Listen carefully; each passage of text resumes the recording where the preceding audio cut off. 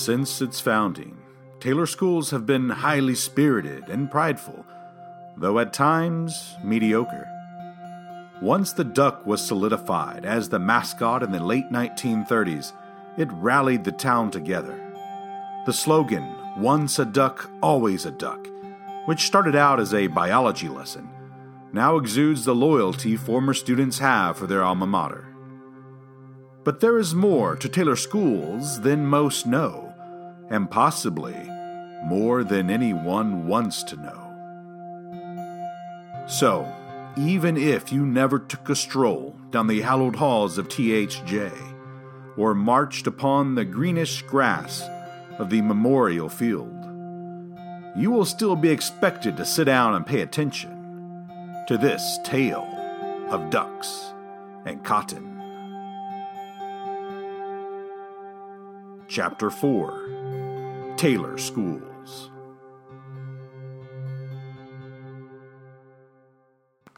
When discussing Taylor schools, there were many places I could start. However, I'm going to start out with the whole point of school, academics.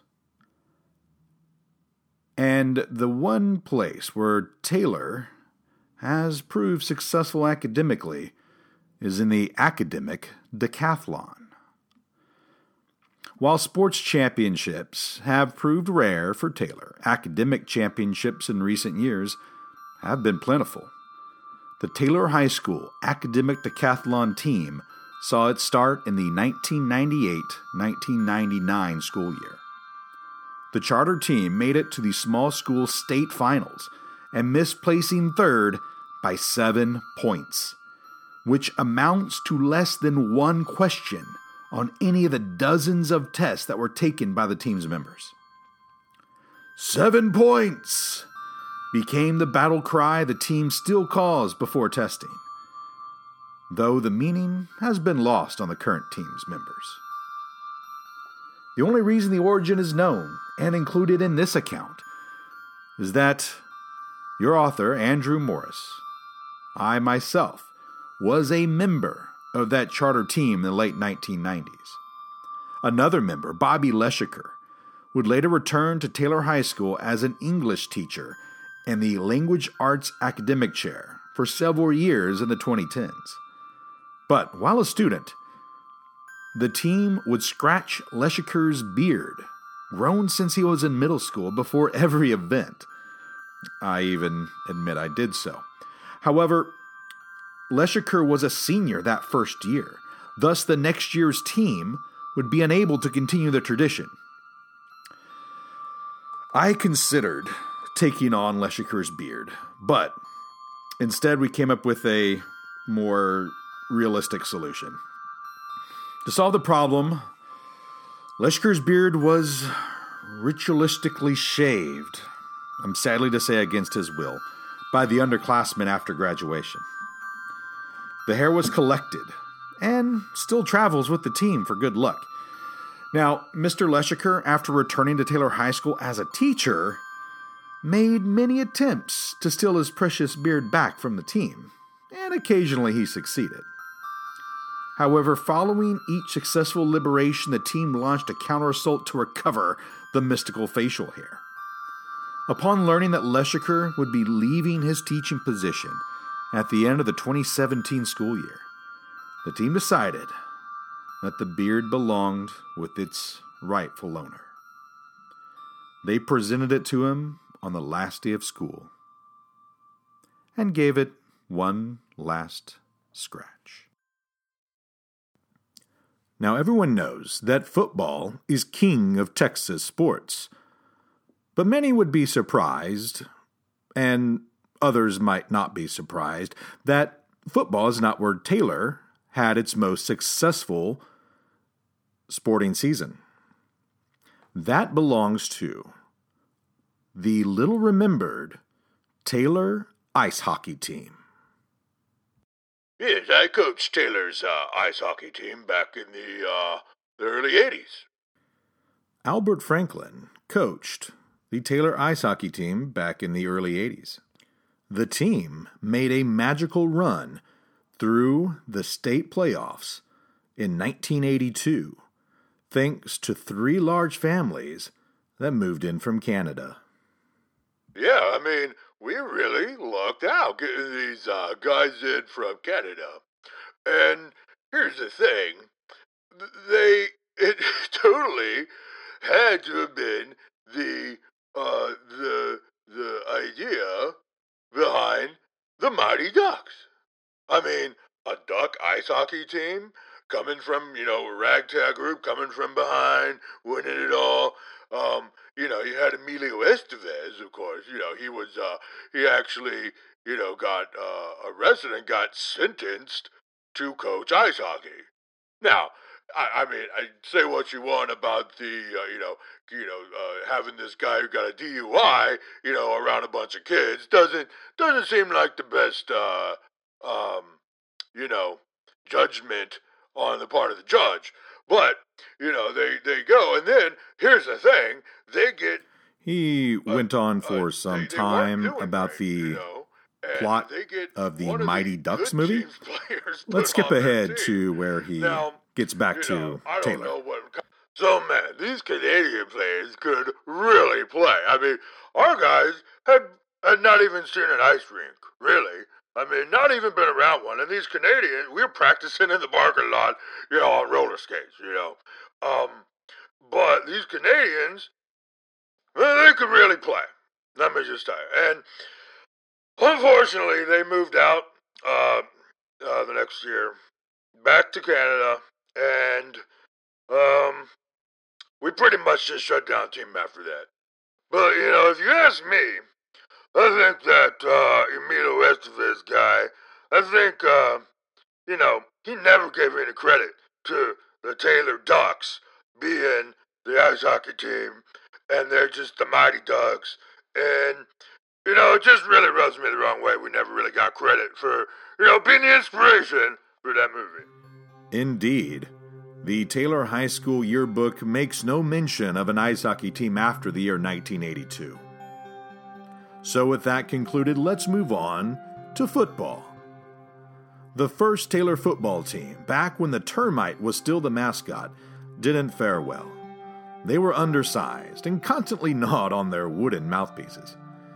Their first win came against a Thorndale Bulldog team that had been struck by food poisoning after eating at a local restaurant before the game. The coach suspected the chocolate pie they had eaten for dessert. But all the Bulldogs, except for 3, had to sit out the second half. Taylor eked out a win, 14-13. After the mascot was changed to the duck, they seemed to fare better. During one especially rainy fall, the team was undefeated halfway through the season. Every game so far that year had been played in the rain, but the Farmer's Almanac forecasted a dry November and December. To combat the situation, Coach Drake Mallard had a sprinkler system installed to simulate rainfall during the rest of the home games that year. A visiting Round Rock Dragons team tried to protest, as the water seemed to extinguish their fire, but the officials could find no rule prohibiting the strategy. The Wet Ducks easily toppled the cooled-off Dragons, but they would fall short when the Rockdale Tigers spiked the sprinklers with herbicides a week before their annual meeting. By Friday night, the grass had died, and while the Ducks played well in the rain, Coach Mallard knew they would not fare as well as Tigers in the mud. The Ducks were forced to play without their sprinklers to avoid creating a mud pit, and thus lost the game by a wide margin. By the next year, the state had banned the use of sprinklers during games, and the team would return to mediocrity.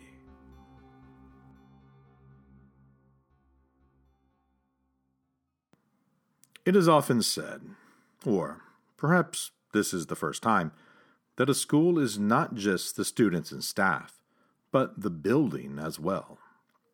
Several existing buildings in town have served as Taylor High School in the past. The oldest still standing is located on 7th Street and is still being used for something by somebody. Supposedly, some businesses have worked their way inside, despite the current owner's best efforts to seal up the cracks around the doors and windows. The building was constructed in 1923 and is so nearly upon its 100th anniversary. On that fateful day, a time capsule planted during its construction is scheduled to be unearthed. Those listening to this after 2023, please change all verb tenses to past. Inside is said to be a copy of the Taylor Daily Press, a photo of the school board members, a duck bill, a signed roster of that year's Taylor Termites football team, and a bottle of cotton gin, donated by the Duck's Back Saloon.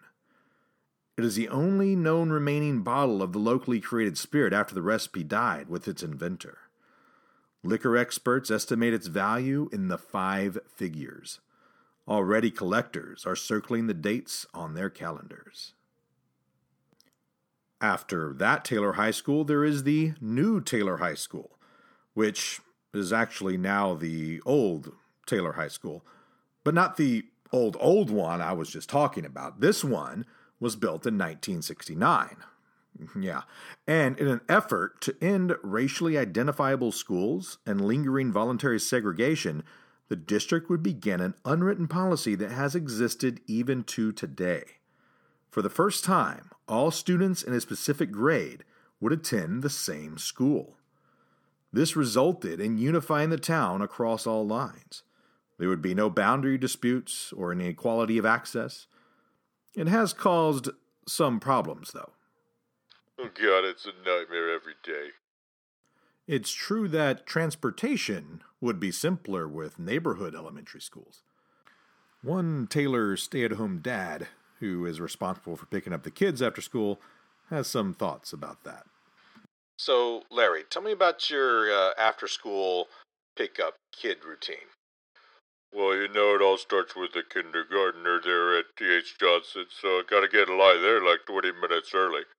Get old Jerry from kindergarten, head on over to Bosman. It's not too far away. By the time I get there, line's already out to the street, so that's like 20 minutes there.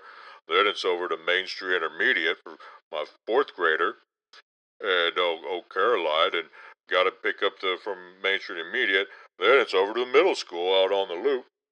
Get old, get my 7th grader from the middle school. Then I gotta go all the way around the other side of town to the high school. And, by the time I get there, it's, oh God, they've been waiting like 30 minutes on me. Already finished, guess it's good. They already finished their homework. Kids are in the car, God, we listened to, oh my God, so much Baby Shark when that kindergartner gets in the car, I swear. So, Larry, I have to ask, why not just have the kids ride the bus? Ride the bus? Oh my God. Oh my God, ride the bus! Indeed, the pattern that Larry described is accurate. In Taylor schools, currently in the year 2021, pre-K and kindergarten are at the T.H. Johnson campus. 1st, 2nd, and 3rd grade are at Posman Elementary. 4th and 5th grade are at Main Street Intermediate. And then there's middle school, 6th, 7th, 8th, and high school. However, there's even another high school campus, the Legacy College campus, and at least one parent I surveyed actually has to go to all 6 to pick up their kids. Now, the new high school actually has some mysteries surrounding its construction. I'll let self-proclaimed town expert Kel Taylor tell you a little bit more about that. Yeah, now, who has ever heard of a high school being built all under budget and on schedule? I mean, it's unheard of. Indeed, the new Taylor High School was built under budget and on schedule, like he says. But How? And by who? So, Kel, you think there's some sort of something suspicious going on? Of course there's something suspicious going on. I mean, here's what I did when I heard about this. I went and I pulled the contracts for the bids and contracts, and I found that this man, who was the head of the head contractor, his name was Melbourne. It was what was it? It was what was his name? It was, well, the reason it's, here it is. Harvey Melbourne. Now, sounds like a made-up name, right? Well, I mean, I think all names are made up. You know what I mean. It's a made-up name because it is a made-up name. I actually dug up records that this Harvey Melbourne changed his name from Albert Benson. I suppose Albert Benson! Yeah, I don't know that Oh my God. name. Albert Benson, he was the high school graduate in 1985, the star running back, salutatorian, voted most likely to succeed. Okay, calm down. Albert Benson. Okay, so what does that have to do with anything? Well, this guy goes to college at University of Houston. You know, he got a full ride scholarship, but he couldn't gain a positive yard on the football field. His grade point average stayed up, couldn't get it above 2.5. He'd been straight A in high school. And here's the worst part, he never landed a single date. Kel, how do you even know all of this? Well, so here is my best theory. He wanted his glory days in high school. Now, there's no record of Benson until 2005, when he changed his name from Benson to Melbourne and went to construction. So you think he went into construction Exactly. to relive his glory days in his glory days in high school. Here's the thing. He couldn't actually go back to high school. I mean, he's a grown man. You'd have to be some sort of teacher to do that. And Kel, I'm a teacher. Oh, well, to each his own. But he could build high schools. He could build them. So that's how he was going to get back into high school. He was going to build high schools. So this Melbourne was only involved in high school construction? He has only constructed high schools. Now, I went and analyzed, and I'm doing your job for you here. Well, now, and each one was completed more and more on budget and more on time. To Really? Where, by the time he got to Taylor High School, it gotten too far. He couldn't perfect it anymore. And here's the thing. You go looking for Harvey Melbourne now, and guess what you're going to find? Probably not much. Exactly. He is gone. Now, Really? I have. Well, I have family at. Well, yeah, I guess you do too. I have some nieces and nephews currently at Taylor High School. As do I. My mom actually works there. Yeah, well, they probably tell you the same thing. There are all sorts of hidden passages and false walls and hidden rooms and all sorts of places They haven't said where anything someone about. could actually inhabit Oh, and stay hidden and actually be in high school come on. but not be seen. Kel, that's ridiculous. Yes, exactly. Harvey Mitchell, Albert Benson, is still at the Taylor High School, the new one. He is in that Taylor High School, or my name isn't Kel Taylor. The schools of Taylor have always been an integral part of the community, shaping its future residents and a lot of future non-residents, and representing it on the sports field, the testing room, concert hall, and auditorium stage. But there is more to the town than its agriculture, animal life, and educational system, as the next chapters will show. The next chapter will focus on one of the premier roads in Taylor and its history. Get ready to take a ride down Lake Drive. This podcast is a work of fiction. Any mention of actual people, places, or things should be considered satire and not meant to represent any factual or true information about such people and places.